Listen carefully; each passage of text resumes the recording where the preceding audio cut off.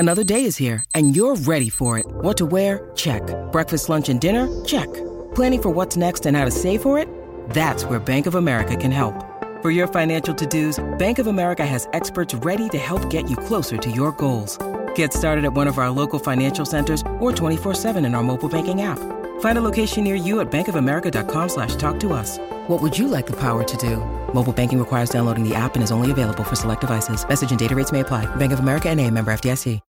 When you need mealtime inspiration, it's worth shopping Kroger, where you'll find over 30,000 mouth-watering choices that excite your inner foodie. And no matter what tasty choice you make, you'll enjoy our everyday low prices, plus extra ways to save, like digital coupons worth over $600 each week. You can also save up to $1 off per gallon at the pump with fuel points. More savings and more inspiring flavors make shopping Kroger worth it every time. Kroger, fresh for everyone. Fuel restrictions apply.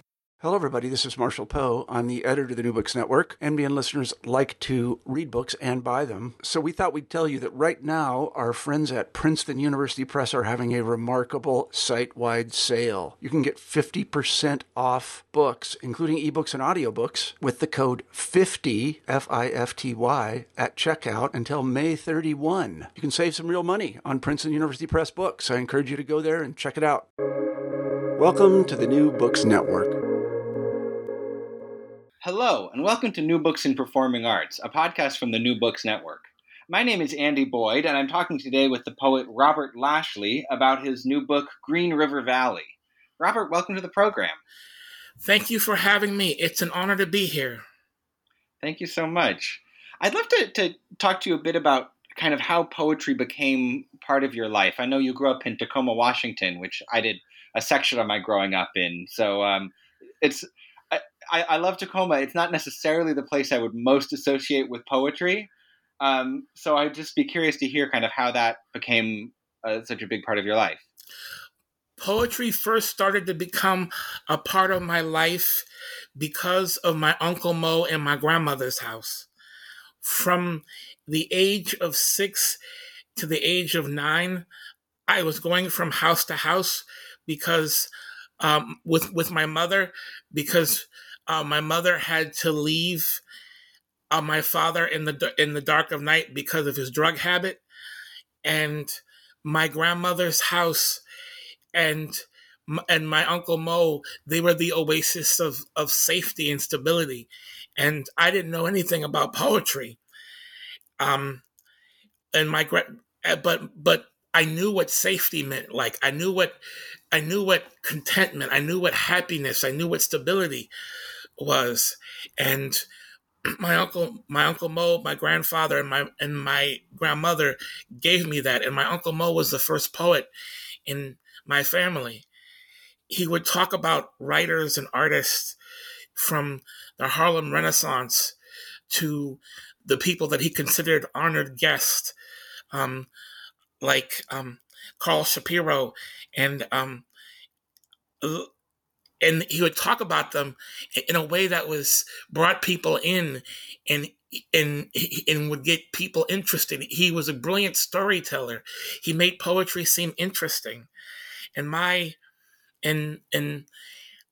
that's where I first got to poetry. And when I decided to get healthy in my late 20s, I went to writing and taking the craft of poetry seriously in honor of my Uncle Mo and my family.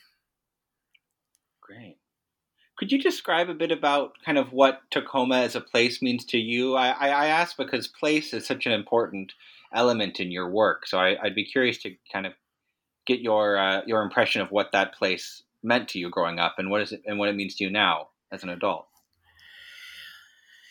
I like to call the community that I came from up south. I named it. I know it was the name of my second book, but I like to call the community that. It is a group of people that came from the South. They migrated from the South during the war to serve in this country, and they established their own complex, deeply rooted rituals in the Pacific Northwest, and they and these were rich and these were rituals that kept them through tremendous changes in regarding to the civil rights movement, a tremendous on and a tremendously ugly ongoing history of discrimination, and um, what happened when Hilltop in Tacoma became one of the most violent places to live in the country. A something I was near the center of because my father was a crackhead. Um, the I I I I I see, like, place for me is is to is is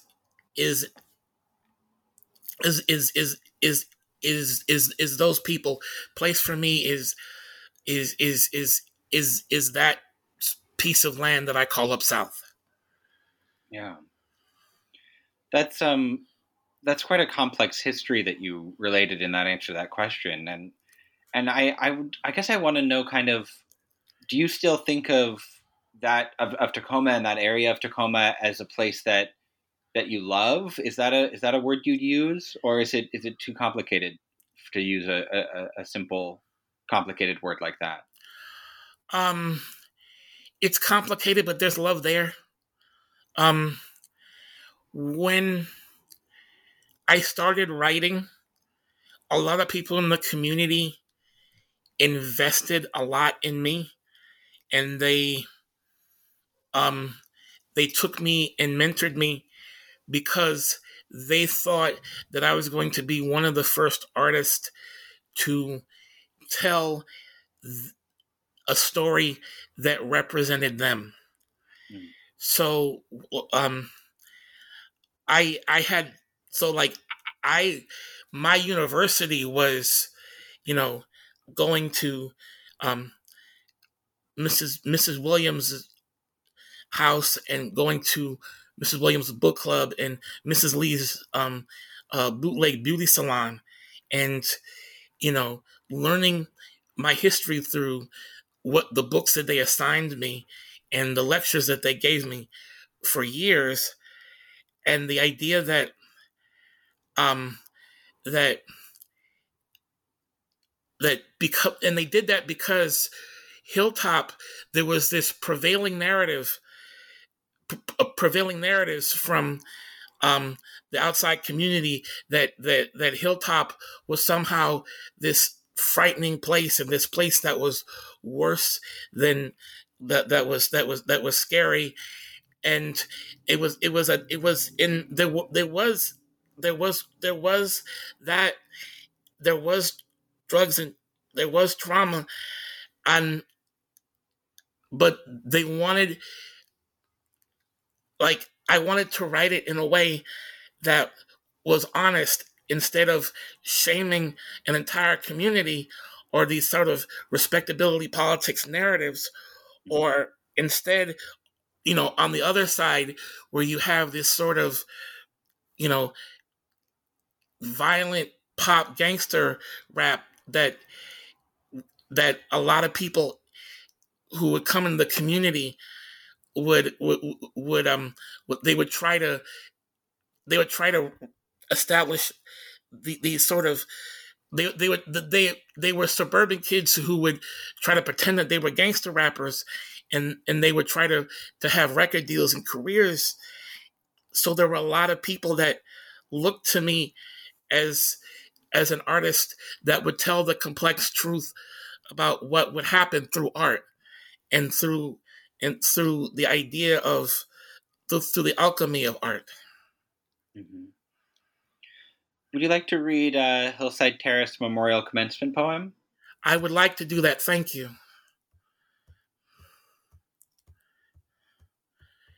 Right here it is. Hillside Terrace Commencement Poem. The It's right here. The Double Dutch crew runs in the late day. They kick it and take off briskly. They elude the potholes of the changing same block, rebuilt as an Amazon trap in the morning when we rise. They fly past upturned and upturned lands.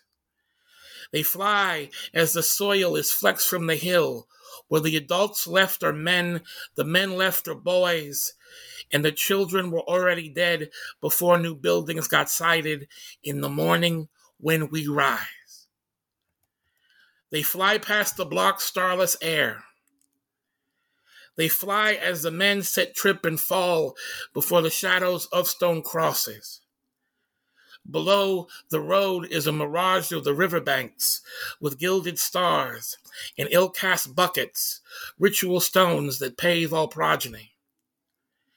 They fly and become the red line gourd, an end and beginning an aspirate ground, where children are parents to trap gods, where cops push hoods to the side of the road for the path of gangster soccer dads, where MCs pose and pop their white collars, then make mixes from the bones to Millie Rockatu, where reenactors troll and patrol, then crip waltz for imagined lands.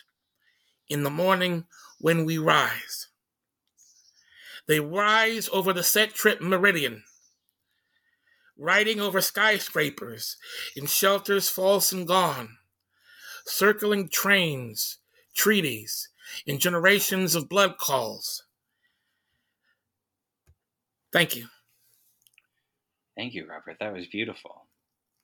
One of the things that I really love about this poem is the kind of tension between a kind of stasis and a kind of change. Like, you get the sense that even though this Double Dutch crew is moving kind of furiously through the poem, they're at the same time kind of removed from what's going on around them, and they kind of feel like they're in their own little world. Is that kind of part of what you were trying to evoke in this poem?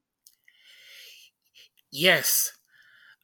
It was a sort of, it was me processing that. It was me processing like the neighborhood changing, and the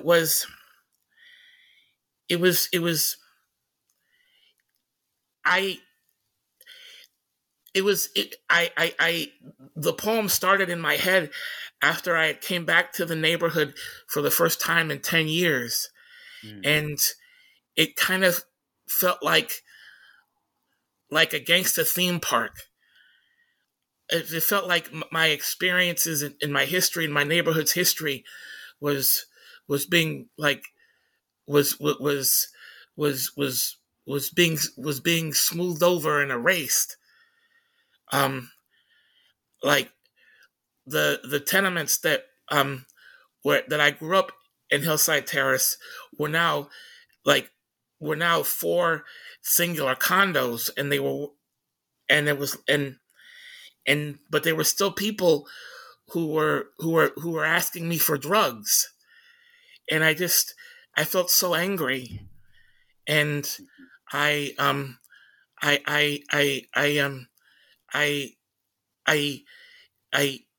and writing it and just allowing that part of me that is beyond me to process it, to have the subject as a guidepost, but not a subject in itself. To write a poem around it. That's what I did. Mm-hmm. You've mentioned hip hop a couple of times in this interview already, and I'm curious to hear more about your relationship to hip hop. I mean, you've mentioned a kind of inauthentic gangster rap that felt like it was smoothing over the complexities of where you're from.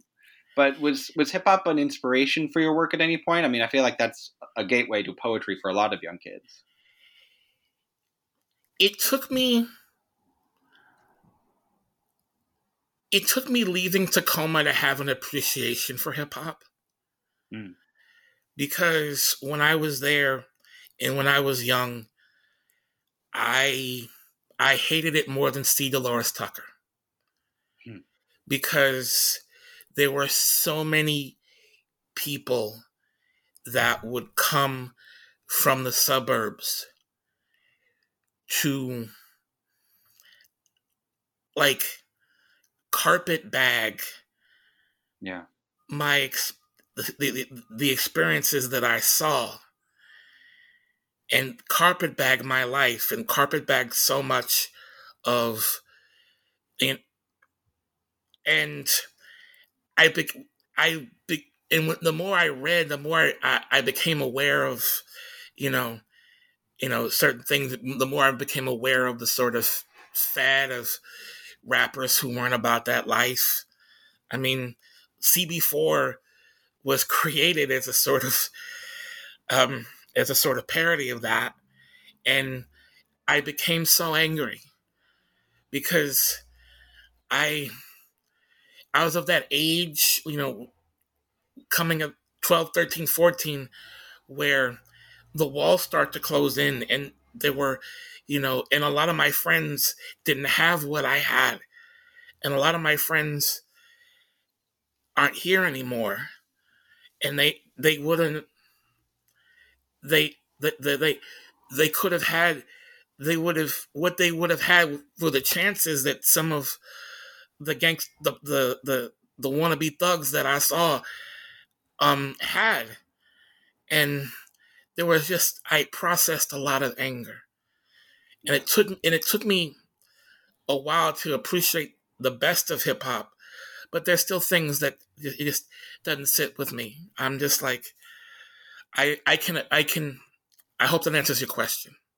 Yeah, yeah, no, that really does. I can really understand how that would be a very disorienting experience to kind of have, a fake version of your own experience kind of sold back to you or kind of forced on you in that way.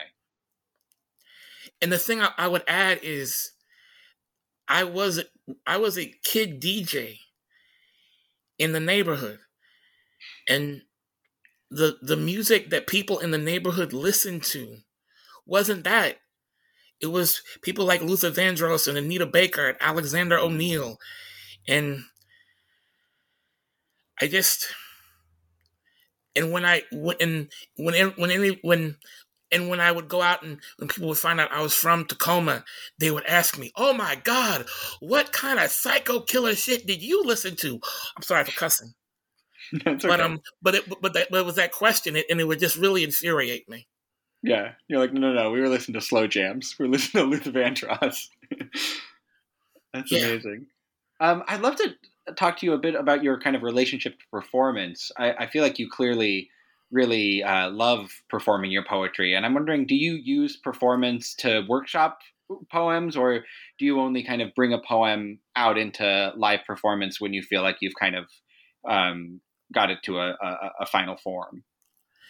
My relationship with performance has a lot to do with my uncle's version of Rhapsody. Of like, my uncle would go over his poems, and he would and he called it like practicing the scales. He would read it in front of other people to see what they got.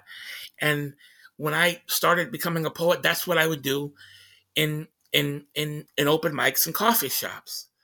I have target audiences. I have people that I want to reach. And if it worked with those people, yes. If it didn't, it didn't. But that was like, I would, but that's what I would do. Yeah. A lot of your poetry is pretty complex, and like the vocabulary is often very eclectic. And I definitely found reading your book that I had to read several of the poems kind of 2 or 3 times before I felt like I really understood kind of what you were doing in the poem. Do you worry that kind of complexity can sometimes go over an audience's head in a reading in a coffee shop or in a bar or something like that? One of the things I aspire to in my art is the idea of gospel symbolism. And I wanted to alchemize the idea of gospel symbolism on the page and have that relate to a Black audience. I'll give you an example. A like Mahalia Jackson's "Move On Up a Little Higher." To the outside person, they might see that song as um um as as a sort of an aspirant um as a sort of an aspirant song, but there's so much symbolism in relation to Black history and the African American experience that the audience the audience that it's focused on that can get. I am I think so to answer your question, like my reference language is centered like around around like the neighborhood audience that that would get that. I'm not against anyone. I'm not trying to cut off anybody. But one of the things I wanted to do in my poetry is to create an ornate and complex literary reference language that centers my neighborhood. I hope that answers your question. Yeah, that's great. I love that answer. Do you want to read Song of the Triple OG Bird Rescue Man? Love to. Let me get it. Let me find it in here. Right here. All right. This poem is called Song of the Triple OG Bird Rescue Man. Blood is the color that mixes late September. It tints the concrete of a late sunset mass. It makes a mass of niggas and blackbirds. The OG and white will take them. It is on wings of those beat and broke in migrations, those caught up in wounds in rickety structure, those lost in aromas, poisons, and intoxicants, elusive and until they couldn't breathe. The OG and white will bring them home. Elusive is the errant gangster disciple as he washes his pavement of red. Elusive is his second act with body bags, and his church with invisible chimes, and his yellow tapes fluttering in the leaves, and dust to dust, coloring everything around it. Lord, I'll go sweeping through the city where my hood niggas have rolled before. The old man claps, and cleaner particles become a set of flying nightbirds. The old man claps, and ruins of a playground become neither ruins nor a playground. The arcs of the busted jungle gym lift and resheath their pipe swords, lift every rock that interacts with his ash as the swing set chains stop their hanging. The OG and white will bring them home. At dusk, homegoings are everywhere. Agony moves through Anglican storefronts. Agony lies still in the gravel. Dope boys barely make their stops. Dope fiends run to the water. At dusk, the OG finds place after place to give rosaries and proper burials. I will stand someday by the river. Won't be back on this block no more. The OG and white will take them. The OG and white will bring them home. Thank you. Thank you, Robert. I want to ask you about the refrains in your poetry. You often have a repeated line, and in this book, they're often printed in italic green. What's the kind of inspiration behind that, and how do you use refrains in your poems? Oh, That's just old school church, Islam, Muslim call and response. And the green is like I had gotten a copy of The Sound and the Fury, um and how that had colors for the different voices, and I had a I had I just thought it would be a good idea, and also I like I liked the like the interludes and like how some of the characters in Ulysses would break the fourth wall of the book. I hope that answers your question. Yeah, yeah. I think this was a really great poem to read after what we were just talking about, because I do feel like it has a very religious, like sermon-like feel to it. Could you talk a bit more about religion and its role in your life? Is that something that you grew up with? Is that something that's a part of your life now? Right now, it's complex. I used to accompany my mom to church, and I used to accompany my grandmother and my Uncle Mo in the 8:30 morning service, and and I think that in Bethlehem Baptist Church, there used to be different cultures in the services. Like the 11 o'clock service was more people that could afford to like flash and be really flashy, Mm-hmm. and 8:30 was quote unquote where the quote unquote uncultured people were, and quote unquote, yeah, I use those very strongly, and and a lot of my religious like rhetoric and religious, a lot of my language and symbology and themes come from the rituals and of the kind of the Sunday morning service, and of where that had elders and people that came from the South, and people that weren't in sort of that didn't have the quote unquote crossover social graces, quote unquote, but they were, I mean, they were trying to express their complex relationship with God in the folklore and history. Um, I do struggle with religion, but I do believe in spirits. I do believe in the complex dynamics of spirits. I'm not a fan of organized religion. Um, I sometimes I sometimes let my mind run wild here, where I have quarrels with God. Um, I used to say I believe in God. I just don't like him very much.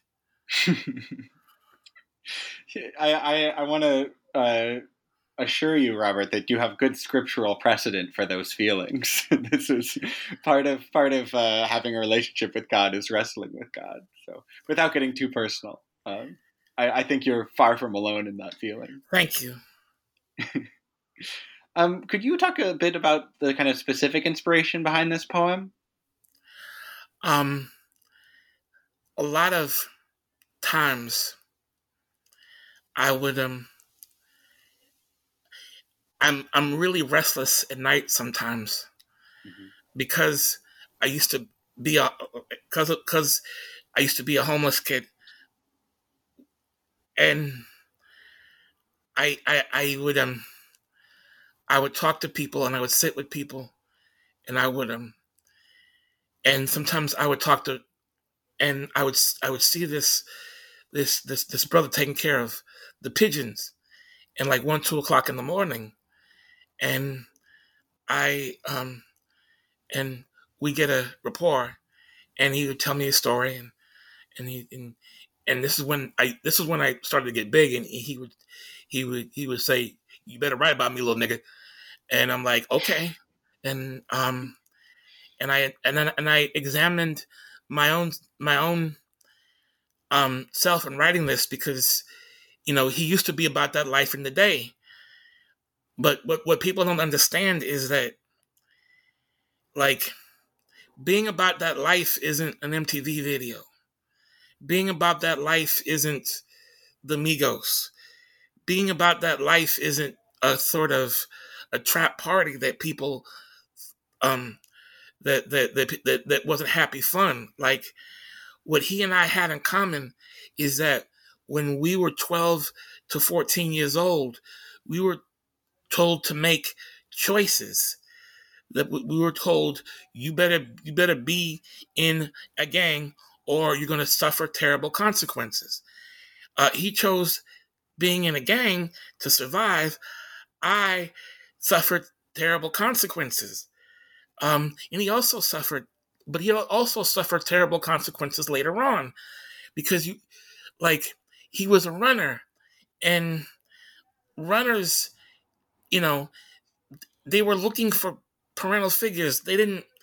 Sometimes your brain isn't even half formed when you're 12 years old, and if you're looking for a parental figure who is selling you this life, you get into the world's worst pyramid scheme, which was running. And his friends didn't survive, and some my friends who got caught in that life didn't survive. But he survived that life. But he realized, like, he had a complex debt that, and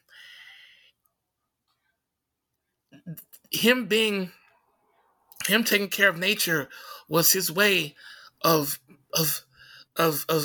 paying that complex debt.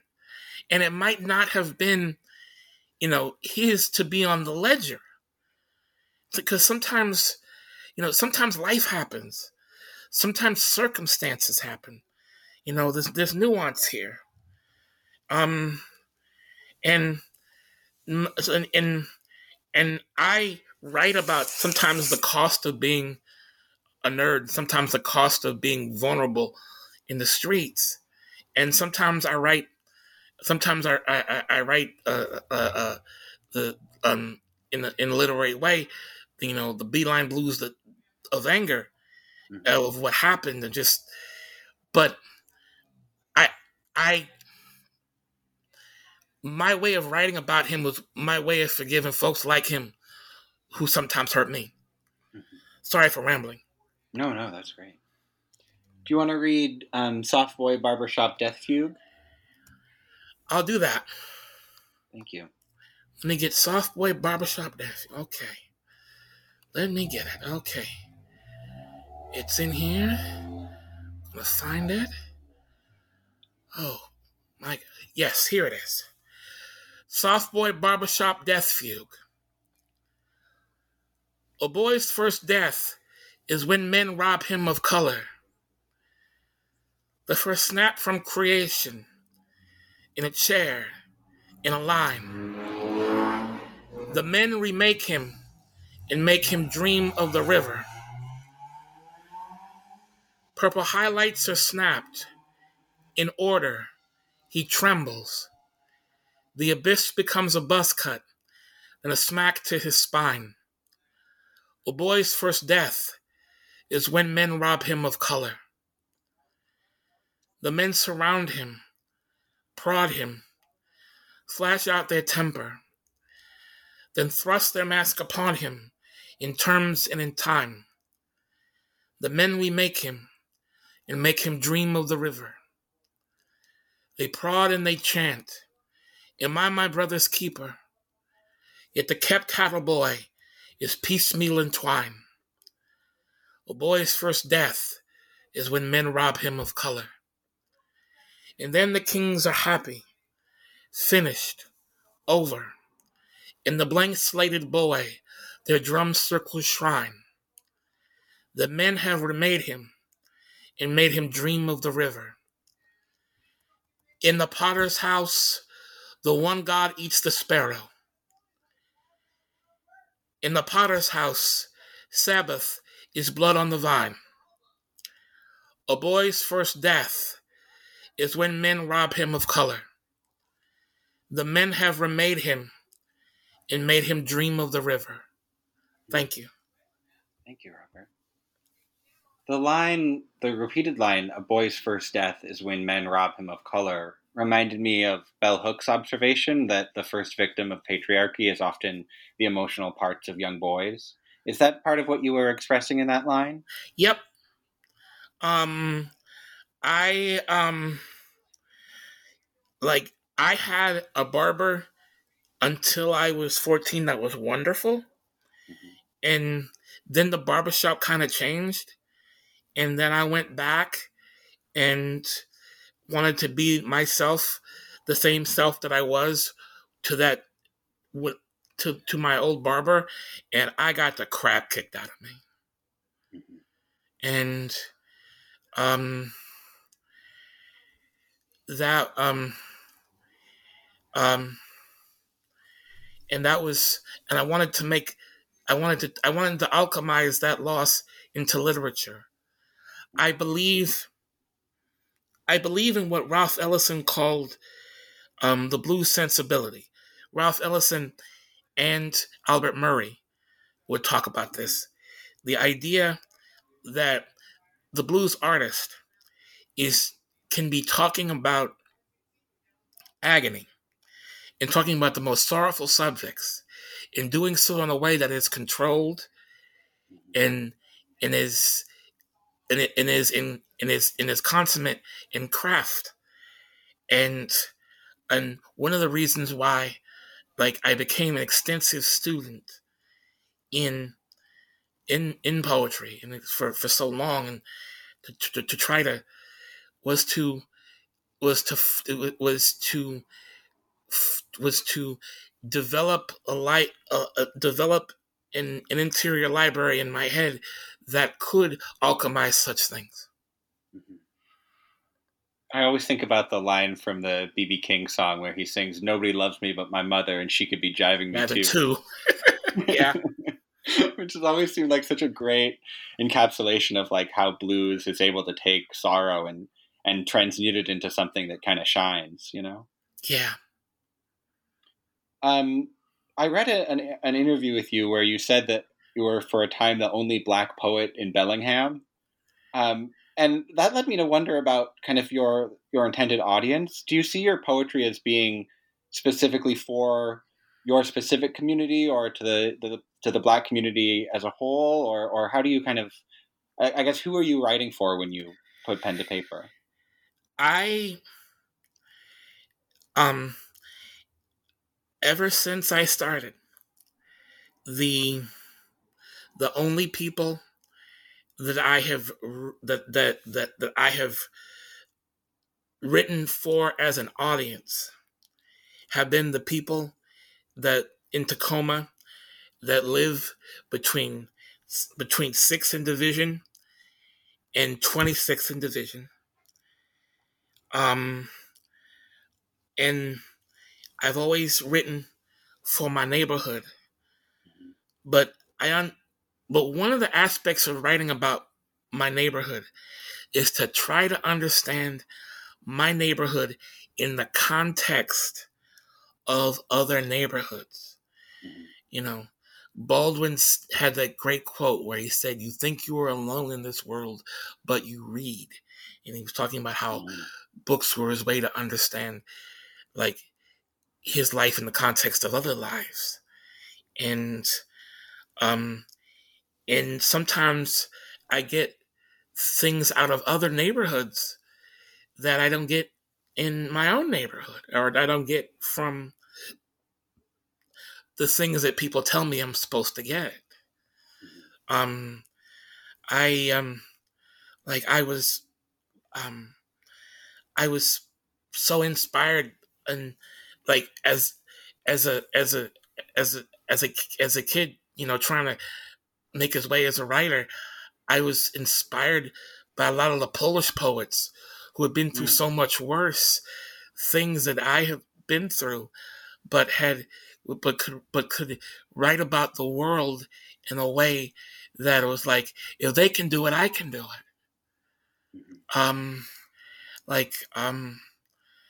I hope that answers your question. Yeah. This is not directly prompted by this poem, but I know you're also a playwright, and I'm primarily a playwright. And I'd love to know what you see being the relationship between playwriting and poetry, or maybe just between your playwriting and your poetry? I it's it's what um it's what one of my heroes, Tennessee Williams, called a plea for the common people. Mm. Um, when I write plays, um, I write about human beings trying to trying to live and trying to process under the circumstances and cruelties of life, and sometimes they succeed and sometimes they fail, and sometimes life just happens, and sometimes um, I I haven't found a home for uh, um, for the plays yet. I get rejection notices. When I started, first they said um my plays were too militant, and then now they say my plays are too conservative, and it's the same damn play. But I'm working on it. But I'm trying to, It's hard. Yeah, it's hard, man. Yeah, and theater's hard. but I am. It is, and I there in a lot of ways, Seattle and Portland has not been a very good fit. Mm-hmm. A lot of there have been so many places in the country that have been a wonderful fit for my writing. I mean, in related to the Midwest and um, and in Boston and in Northampton and Worcester, Portland, Maine, and in San Diego and I've been grateful to tour, and I have a wonderful relationship with my community in Tacoma, and I've developed a wonderful relationship with Bellingham. Although Bellingham's poetry scene is dormant, but their activist scene is growing and burgeoning in consciousness. So I have a lot of places to go, but Seattle and Portland have never been a really good fit for me in my writing. Do you think a lot of that is because of the whiteness of those scenes? I mean, not to say that there are only white people in those scenes, but I do think people think of the Seattle theater scene, for example, as being not a particularly diverse theater scene. I have experienced, before my books got published, I experienced discrimination in Seattle. And there is that there. But for the most part, my problems with Seattle have been with with the social justice activist, Mm-hmm. and also the sort of radicals that my family has always quarreled with. In my the first poem in the book is about the Africa Town activist in Seattle who would street harass my mother and aunts when we were on the bus, and that I can't deny that there's a tremendous haunting history of racism in Seattle, and as there is in almost everywhere, and I don't deny people their pain, and there's so many wonderful people in Seattle. I also think that Seattle has a history of activists that are counterproductive. And I mentioned I mentioned a show in the Paramount Theater where black men, militant black men who were activists, filled up the Paramount Theater, which is a Big space, 3,000 to 4,000 seat arena, to hear a black activist read from their book saying that it was okay to beat black women. For a long time, that was the biggest black show in the history of the state of Washington. That show outsold Toni Morrison. That show outsold Alice Walker. I can't, as an artist, the people that loved me were the people that paid for that bullshit. Mm-hmm. The people that fed me, the people that made sure I was here, were the people that paid for that. I can't invalidate the people that loved me, even if it pisses off the activist section of regions. I mean, to quote unquote, Huck Finn when he's at that part in I'd rather go to hell. I mean, I'd rather, forgive me for sounding extreme, I'd rather die than dishonor the people that loved me, even if it is heretical to modern convention. I hope I don't sound crazy. I'm sorry. No, Robert, you don't sound crazy at all. I feel like seems like a very sane way to feel and a very sane thing to say. You have a line in one of your poems that really jumped out to me. You said, "I will not love the wound more than the mind. I will not render my sense of the fantastic into an altar for my scabs." That to me felt like kind of a statement of purpose for this book. Did you think of that line in that way? Yes, and that line came from like a note processing the Proud Boys, 4 Proud Boys who were trying to organize a rally in Wrights Park, the park where I used to take my Uncle Mo to go read every day. And I was processing this, and I was processing the fact that because of Trump, and that my own neighborhood was turning into something that could support fascists. And part of that is that my own neighborhood isn't as black as it used to be. Mm-hmm. But I was processing that pain, that real pain, and that this was something that I had to write about, but also the context that I wasn't the only person in the neighborhood processing this. Mm-hmm. Like, yes, this country I cry every day about how messed up this country is and how backward this country is. But I also know that I am not the only black person experiencing this. Mm-hmm. And that there are people trying to process this. And it was my job.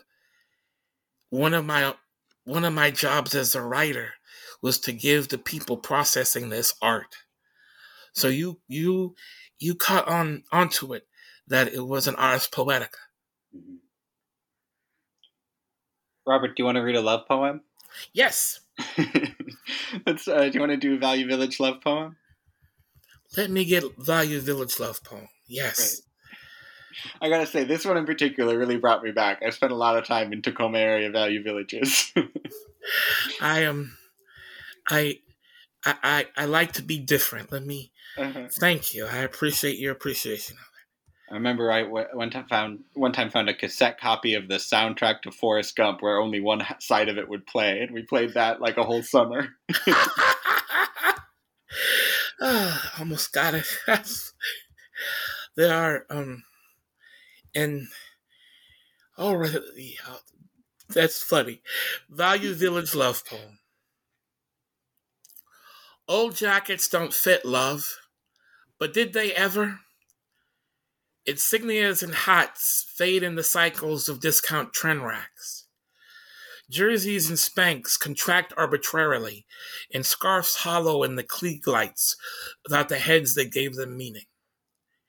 Age and price may dictate our shape, but wherever you are is the boulevard. Let me adorn you a crown of price check rosaries. Let my love be the alms that never signal for without you hoop earrings or metal. Extensions just threads away from their orbit, away from their center and star. Let them price to infinity our posters and memories. Let them splice to the hood, to the meridians of invisibility. In my arms you are never gone. My dear around-the-way girl, dance with me by the sail colors. Time may erase all style to memory, but the intercom is playing our song. Thank you, Robert. That was lovely. This poem is pretty unabashedly romantic, which, if our listeners haven't gathered yet, is not your sort of main mode poetically. Could I ask what inspired this poem? The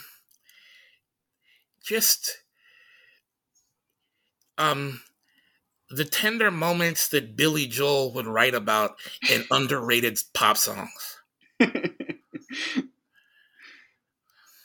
Great answer. I love that, Robert. Well, I've already taken up so much of your time, and I want to, honor that you probably have other things that you need to do on this Friday, but I want to really thank you for being on the show and for talking about some things that are not easy to talk about. It was really a pleasure to get to read your book and to get to talk to you about it. Thank you, and thank you for putting up with my stutter. I went through years of speech therapy myself, so I completely understand.